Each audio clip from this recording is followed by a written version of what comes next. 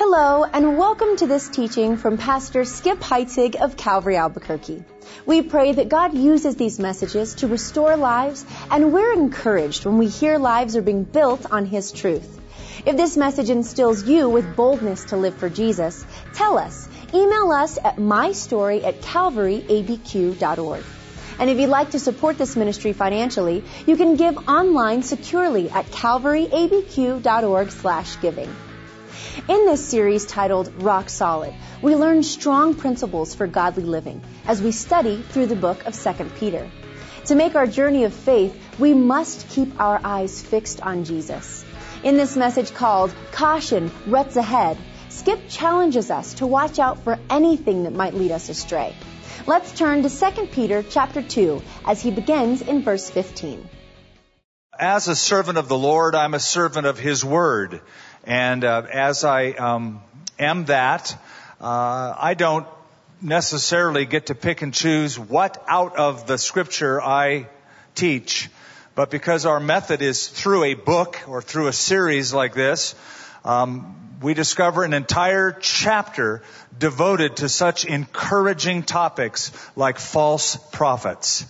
And because of that, we don't want to skimp on it or not read it, but submit ourselves to it and find out why it's there and what it's there for and what it means to us personally. So even as I am a servant of His Word and we are people of His Word, we pause to pray and submit ourselves to the teaching of His Word. Let's pray. Lord, in this little pause, this act of devotion that we know is prayer, it is simple, really. You are God and we are not.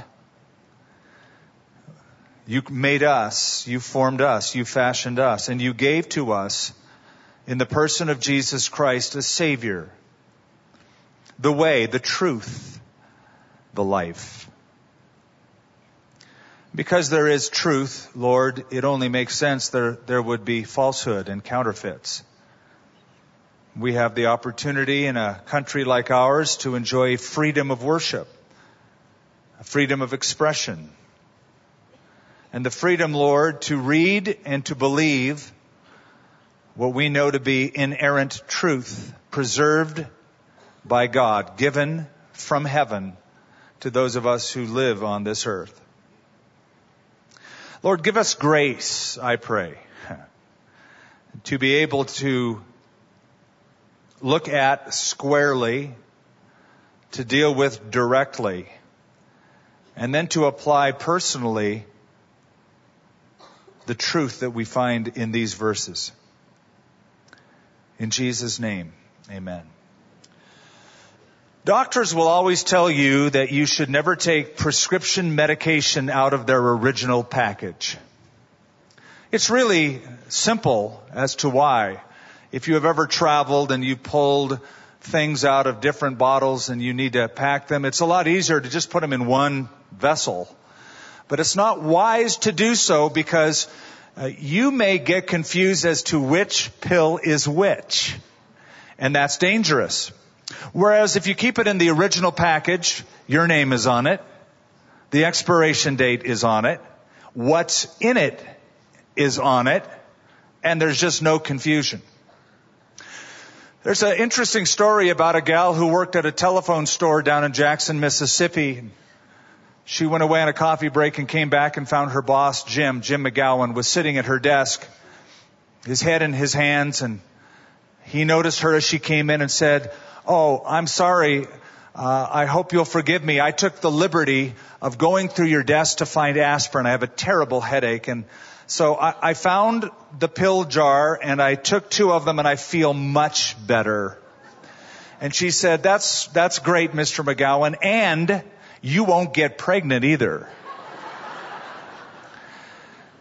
Just as it is dangerous to have medicine in the wrong jar with the wrong label, it is also dangerous to call false prophets, false teachers, and what they say anything else other than that it is false. It is dangerous to do so. And it is for that very reason that Peter spends an entire chapter in this short little letter, 2 Peter. Chapter 2 is spent entirely on placing the correct label on the bad medicine. It is a very straightforward passage, very concise, very complete, and one of the strongest in the entire New Testament on what this false prophecy is about. You've seen the sign before that says wrong way. It's usually red. It's a red diamond in white lettering, wrong way, telling you don't go this way. Essentially, that is what is in Peter's mind.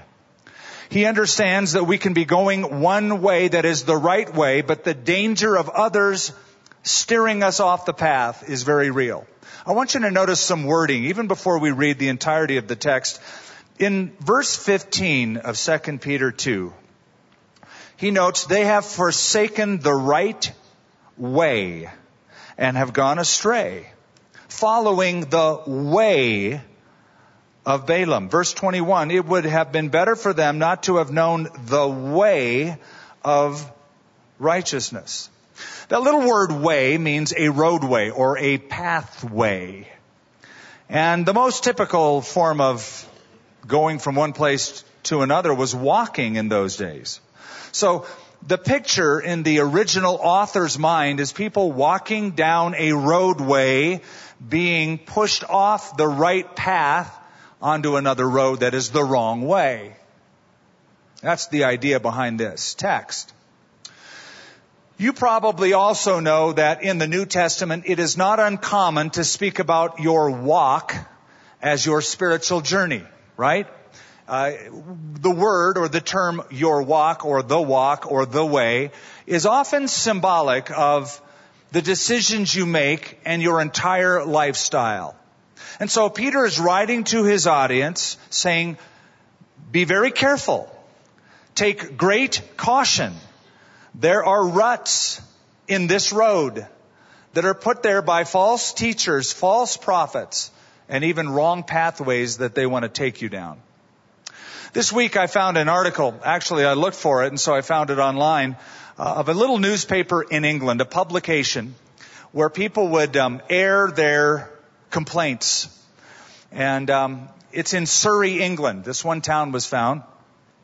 And this man was speaking about a road in his county and in his town. And this local citizen writes this: this is the most dangerous road in our county. It is dark and narrow. It has deep ruts at the edges. And I have had several near misses with oncoming traffic. And he warns at the end of his little complaint that there could be a severe accident in the future. After writing that, the council wrote back online and responded with this: there are no funds available till next year, but this remains our highest priority. Our highest priority, no money. This is Peter's highest priority. He is about to die. This is the last recorded utterance that we have of Peter, is this book. And he wants to make sure these truths are in place. So let's look at them, beginning in verse 15 to the end of the chapter. Continuing the theme from last time, they have forsaken the right way and gone astray, following the way of Balaam, the son of Beor, who loved the wages of unrighteousness. But he was rebuked for his iniquity. A dumb donkey speaking with a man's voice restrained the madness of the prophet. These are wells without water, clouds carried by a tempest, for whom is reserved the blackness of darkness forever. For when they speak great swelling words of emptiness, they allure through the lust of the flesh, through lewdness, the ones who have actually escaped from those who live in error. While they promise them liberty, they themselves are slaves of corruption. For by whom a person is overcome, by him also he is brought into bondage. For if, after they have escaped the pollutions of the world through the knowledge of the Lord and Savior Jesus Christ, and are again entangled in them and overcome, the latter end is worse for them than the beginning. For it would have been better for them not to have known the way of righteousness, than having known it, to turn from the holy commandment delivered to them. But this has happened to them. According to the true proverb, a dog returns to its own vomit, and a sow having washed to her wallowing in the mire. I think Peter knew something. I think that Peter believed that it is profitable for all believers from time to time to stop, to pause, to consider their walk, where they're going, how they're doing it, with whom they are walking, and where it leads. It's interesting, pigeons, how they walk. Have you noticed? Their head moves back and forth like this when they walk. And it's the strangest thing. Honestly, I don't really care for pigeons. I'd never have one as a pet, per se. But I've always been interested in why they do that. And I discovered, just from a little research, that they cannot focus while they're walking. They have to actually have their head at a complete stop. And they focus, take a step, move the head again, focus, take a step, move the head forward, focus, step backwards, and they do it quite efficiently. And it's as if Peter says, like that, you need to stop and refocus and consider what's out there and who's out there and what it can lead to. From time to time, we just need a good Bible study on the subject, and Peter has given us an entire chapter's worth. So allow me to show you the road signs on this path. There are 4 cautionary signs that Peter puts out as to the ruts that are in the road. Be careful as you walk. Be careful who you walk with. Be careful what you walk toward. And finally, be careful how your walk ends. Can I show them to you? Verse 15, be careful as you walk. He says, they have forsaken the right way and have gone astray. Let's just stop there. He's speaking about people who were taken off course. And have you noticed, if you have read your New Testament at all, that from the beginning of the New Testament, the time of Jesus, to the book of Revelation, there is warning after warning after warning that this is a possibility. It seems as though all of the authors understood that this is a battle, and in our walks, we have to be very cautious as we walk, because there are people out there that want to take you the wrong way. Let me give you just a sampling, if I may, of those warnings. These are from the lips and the pen of Paul the Apostle. In 2 Corinthians 11, Paul writes, I fear that somehow you will be led astray from your pure and simple devotion to Christ. Galatians chapter 1, I marvel that you are turning away so soon from him who called you in the grace of Christ to a different gospel. For there are some who trouble you and want to pervert the gospel of Christ.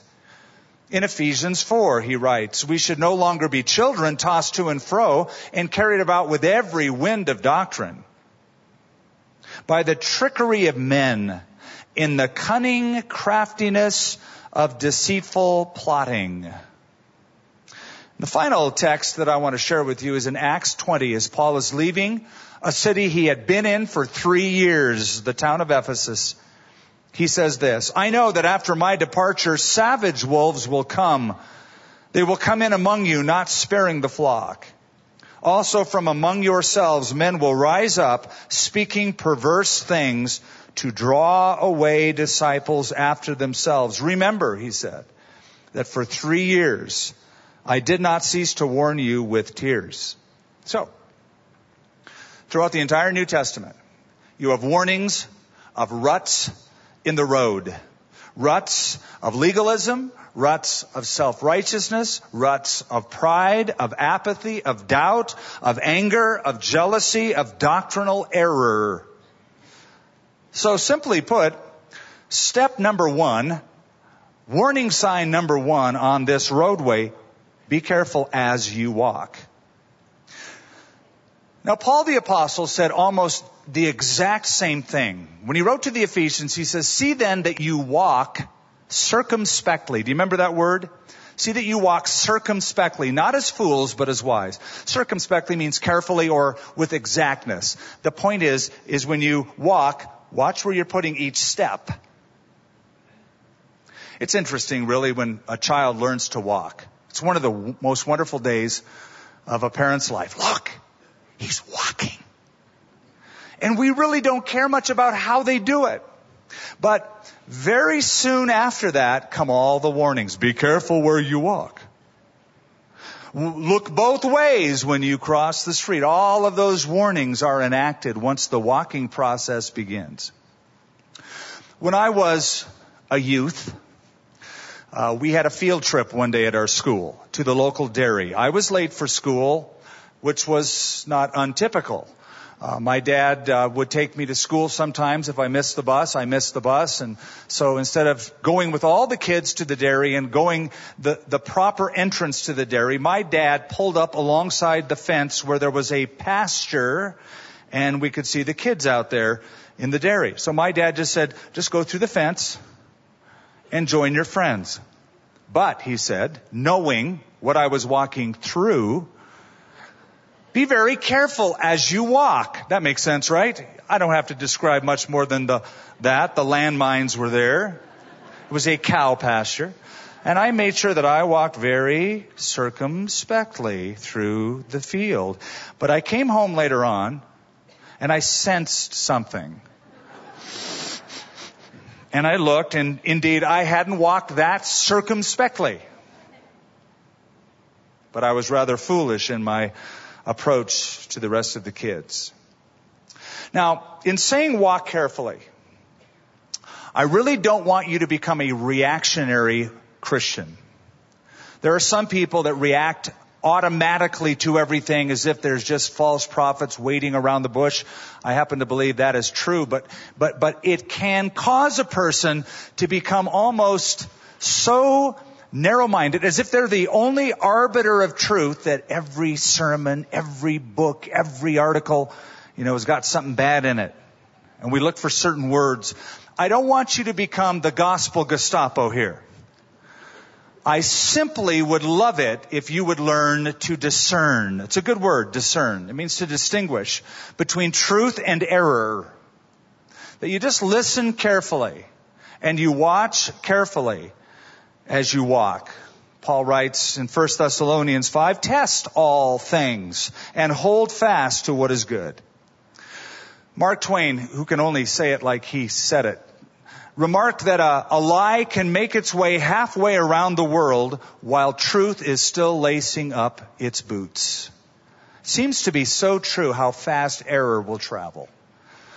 And it also seems to be human nature to go astray. That's why there are laws. Isaiah the prophet said, all we like sheep have gone astray. The hymn writer said, prone to wander, Lord, I feel it, prone to leave the God I love. So simply said, be careful as you walk. Second warning sign is to be careful who you walk with. Now that makes sense, doesn't it? Your company of friends is very important. Who you hang with is very, very important. Because you probably also know that the secret of doing anything and keeping your interest up in anything is to have the right company of people around you. That's why clubs develop. There are reading clubs and knitting clubs, and there's car clubs and motorcycle clubs, and they have rallies, and they have chat rooms, and they have magazines. And it's because they know this truth, that if you want to succeed and keep going in anything, surround yourself with the information and the inspiration of people who also have the same interests. Amos the prophet said, can two walk together unless they are agreed? So find people that agree with God's truth and walk with them. That's one of the reasons we go to church. It's one of the reasons that we break up in small groups. Is because when we come together like this, we're literally on the same page. We're reading the walking manual. And then we watch and we listen in small groups how people are applying it personally and learning to walk with the Lord. Okay, with all that said, go to your text and notice words that are repeated. I want to draw your attention to these words. They're all third person words. They, them, those, these. Notice it, verse 15. They have forsaken the right way and gone astray. Verse 17, these are wells without water. Verse 18, for when they speak great swelling words of emptiness, they allure. On and on through virtually every verse, he's writing about those guys, them dudes, they. He is speaking here about the aggregate group of false teachers and their followers that comprise the they. Now, normally, I would tell you that it's unhealthy to have a dichotomy of us and them, we and they. It's not good to do that, especially in the body of Christ. We're in this together. We are brothers and sisters. However, following Peter's lead, it's very healthy to make a dichotomy between those who hold to the historic Christian faith and those who pervert the gospel. And to say, this is truth, and there are those who don't hold to the truth. And because of that, as John even said, they are not of us. It is important to have people in your life who will inspire you spiritually. To have people around you, part of your we group, that love the Lord and inspire you to get better and to go longer and be stronger. It's very important. It's also unnerving. My dad used to tell me, because we were all golfers. I haven't kept it up, but he said, Skip, I notice that you like to play golf with people who you can beat. If you ever really want to get good at this game, find people who can beat you or who are at least as good as you, so it's an even match, because you will observe and watch what they do and you'll get better at it. But it can be unnerving in the Christian faith. I read a story that Dwight Lyman Moody, young D.L. Moody, who became an evangelist and pastor, that his conversion was so radical that he would read the Bible hours a day in the Word and apply it immediately and be obedient to the Word, that it actually bothered some of the older, more mature believers in his church. That his rapid growth embarrassed those who had been in the faith a longer time. Every week, D.L. Moody would come to Sunday school and talk about what God did, what God showed him, and how the Lord has worked in his life. And the older saints honestly felt a little humiliated by him. That some of them actually went to his uncle and said, could you quiet the boy down?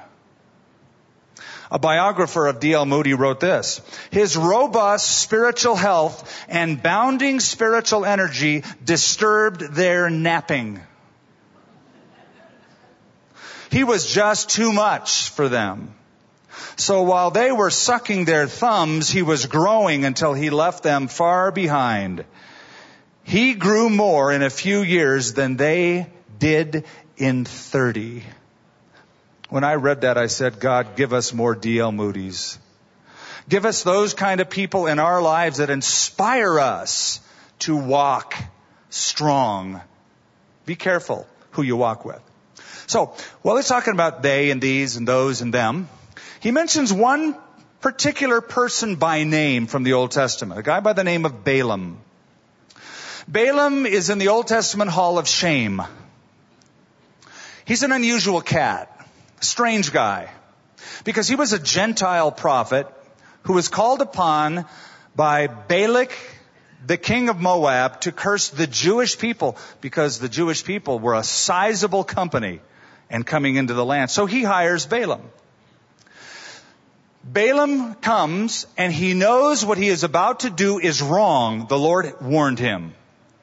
But he goes anyway because the pay was good and the honor would be even greater.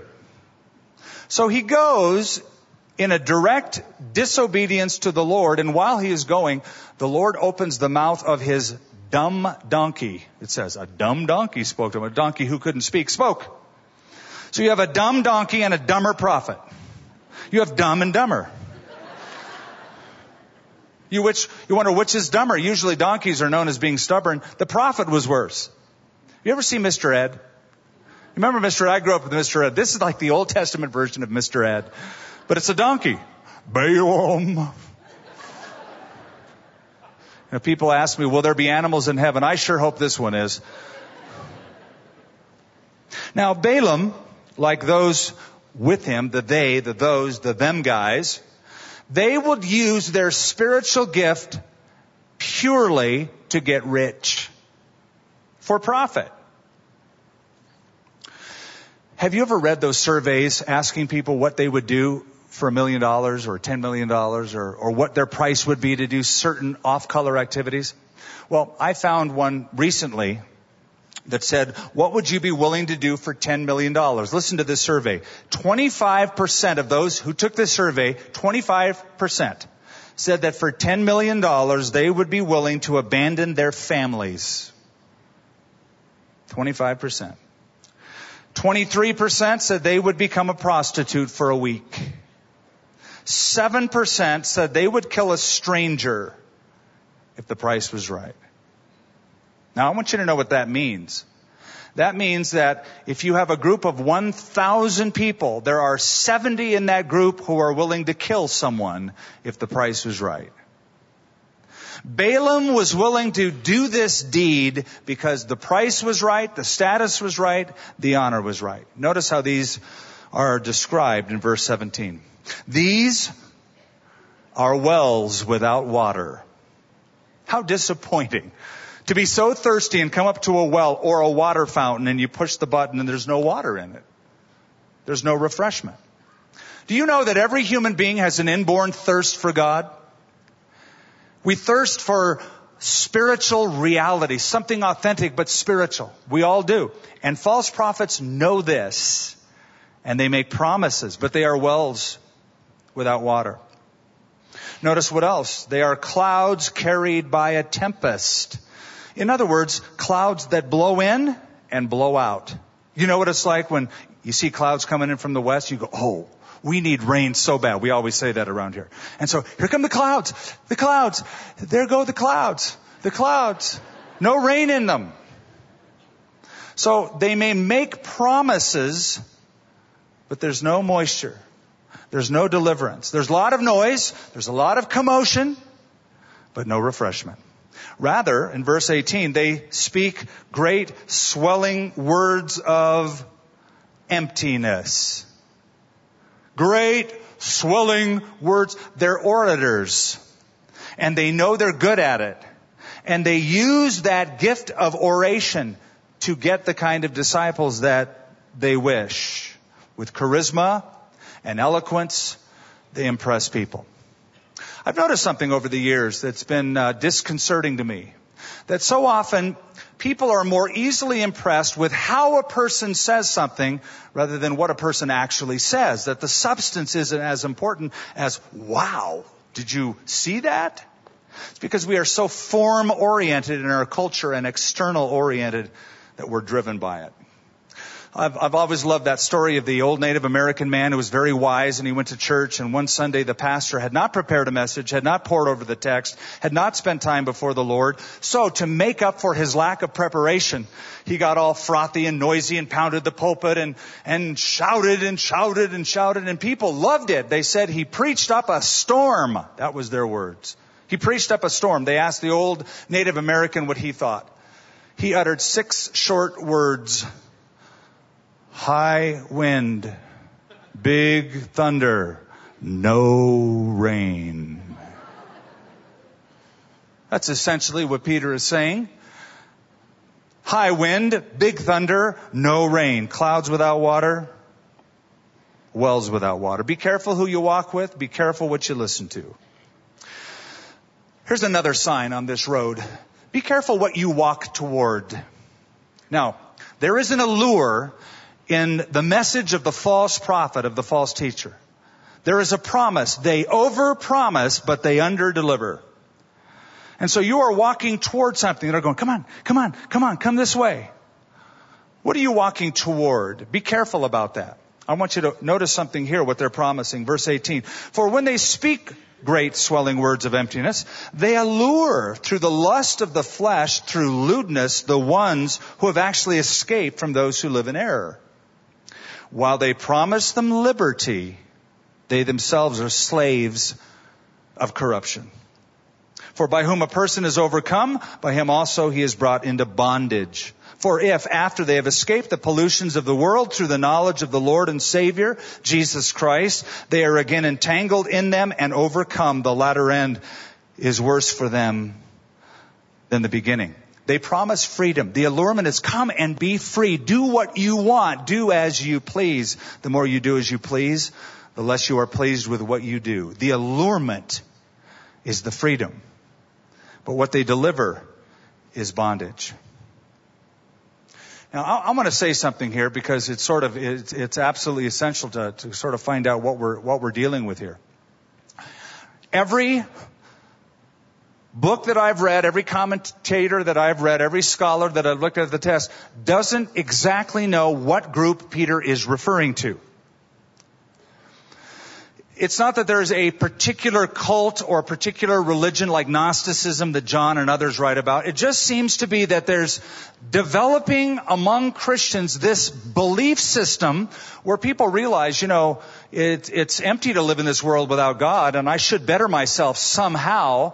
So I need to believe in something to feel good about myself and to better myself, short of repentance from my sin and faith in Jesus Christ alone. Whatever that system is that is developing, Peter senses it. And he writes about it. It's true, most of the world is looking for a better way to live. They want some spiritual experience, but they want it without the narrowness of the gospel. They want it, but they don't want to be told they're sinners and they have to leave that. They don't want to be told that they have to have a new birth and trust in Jesus Christ alone. So what they opt for is some religious reformation. It's amazing how many people say, I go to church and I go there just to feel better. And I want a place that will tell me I'm okay and I'm good and makes me feel better.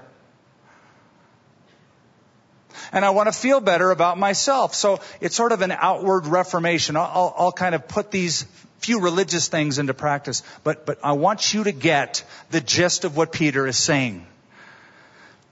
Outer reformation without inward transformation will lead to spiritual incarceration, bondage, slavery. They promise freedom, but you'll end up in worse bondage. Let me level with you. You may be a very spiritual person, and you may be an unsaved person. I meet people all the time. I'm a very spiritual person. Well, congratulations. Aren't we all? But what manner are you? Are you a saved person?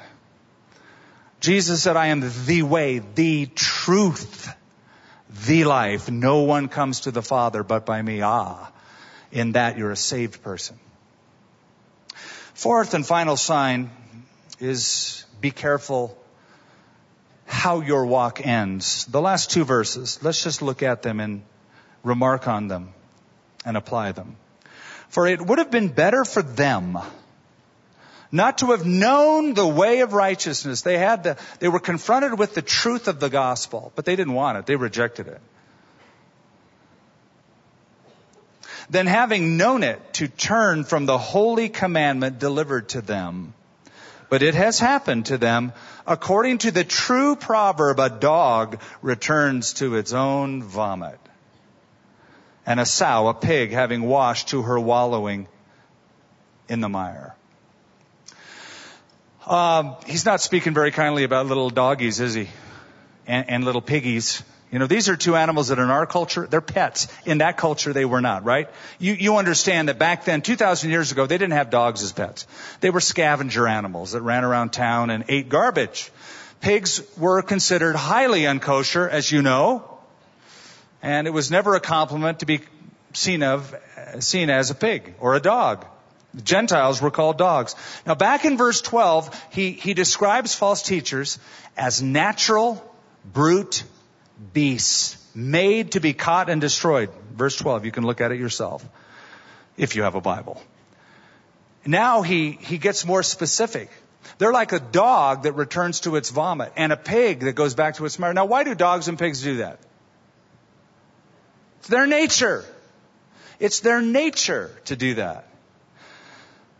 I have a friend that had a pig one time as a pet. It was in his house. And I was in his house and just watching this pig run around. I was okay with it. But it's still a pig. You can bathe a pig and dress a pig, and I've even seen a pig. I gotta tell you this. I've seen a pig with a bow tie on. Seen it with my own eyes. And it's novel, but at the end of the day, that thing is still a pig, and it will demonstrate its nature. I'll give you an example you're aware of. Tigers and lions that are at circuses are trained to respond to human commands and the crack of a whip. But all trainers know that those animals are carnivorous hunters, and I dare not turn my back, because that's their nature. In 2003, at the Mirage Hotel in Las Vegas, at the Siegfried and Roy show, a 600-pound white tiger took Roy Horn like a rag doll and threw him around that stage in an attack. Trainers are aware that is a possibility because that is its nature. And here is Peter saying that these people will do what their unregenerate, unredeemed nature is really like. You can dress up a pig and put a bow tie on a pig, and just like you can dress up a person and put a bow tie on a person. But if there's no change in the essential nature, they're not given a new nature by the new birth, they'll just live like the old life. Where's your walk ending up? Whatever belief system you're choosing to walk down, does it end in the sheep pen under the care of the good shepherd? Or like these animals that return to their own filth? It's a very, very potent point that he is making. Now, I don't know for sure, but could it be that as Peter is writing this, he's actually thinking of a real life example? He's thinking of somebody that he knew quite well, who was a friend of his, who was one of his closest friends, who walked with Jesus for 3 years, named Judas. You don't get any closer than following Jesus around, eating and drinking and sleeping and breathing and walking with Jesus Christ than those disciples did. You know that both Peter and Judas betrayed Jesus. And Peter was so brokenhearted that he repented. Judas was so brokenhearted that he killed himself. Peter is such an honorable name, even to this day, that some of you are named after him. But there is nobody here named after Judas. You don't know anybody named Judas. You would name your dog Judas. That's how infamous his name has become. Could it be that Peter is thinking of that when he is writing this? Proximity to the truth is no guarantee of change. You need to be given a new nature, regeneration, the new birth. Okay, time's up. I want you to walk away with 3 little things to tuck in your Bibles and your brains and your notes. Because you and I will be confronted with words and lifestyles of people who purport to be spiritual people from this day forward. So there's 3 tests you can apply. 3 tests you can apply. The test of character, the test of creed, and the test of converts. Apply those 3. The character of the person. Is there the fruit of the Spirit? Galatians 5. The fruit of the Spirit is love, joy, peace, long-suffering, goodness, kindness, gentleness, meekness. The test of creed. What are they saying about Jesus? What are they saying about God? Are they abandoning the narrow gate? Are they abandoning the narrow way? Are they messing with the historic Christian truth? And finally, the test of converts. Look at the people they're influencing. What is the effect of that teaching on those followers? Where is their joy? Where's their vibrancy? Where's their holiness? Where's their prayer life? Have they gotten too harsh and legalistic, or have they gotten too loose and self-centered? D.L. Moody was talking to a friend one day, and another guy walked up, and this other guy, Moody saw and said to his friend, "That man was in the army." And the friend to whom he was speaking said, well, I know him. He's a friend of mine. You're absolutely right. He was in the army. But how did you know? Moody said, I could tell by the way he walked. You can tell by the way people walk, and people can tell by the way you walk. I'm so thankful you love the Bible. Look at this church, packed full of people with Bibles. What an honor to be among you and to serve you in the Word. But please, don't be fooled by anyone's sheep costume. Dig a little deeper. Father, we do pray with a spirit and heart that is behind the words of Peter, that you would make us discerning believers.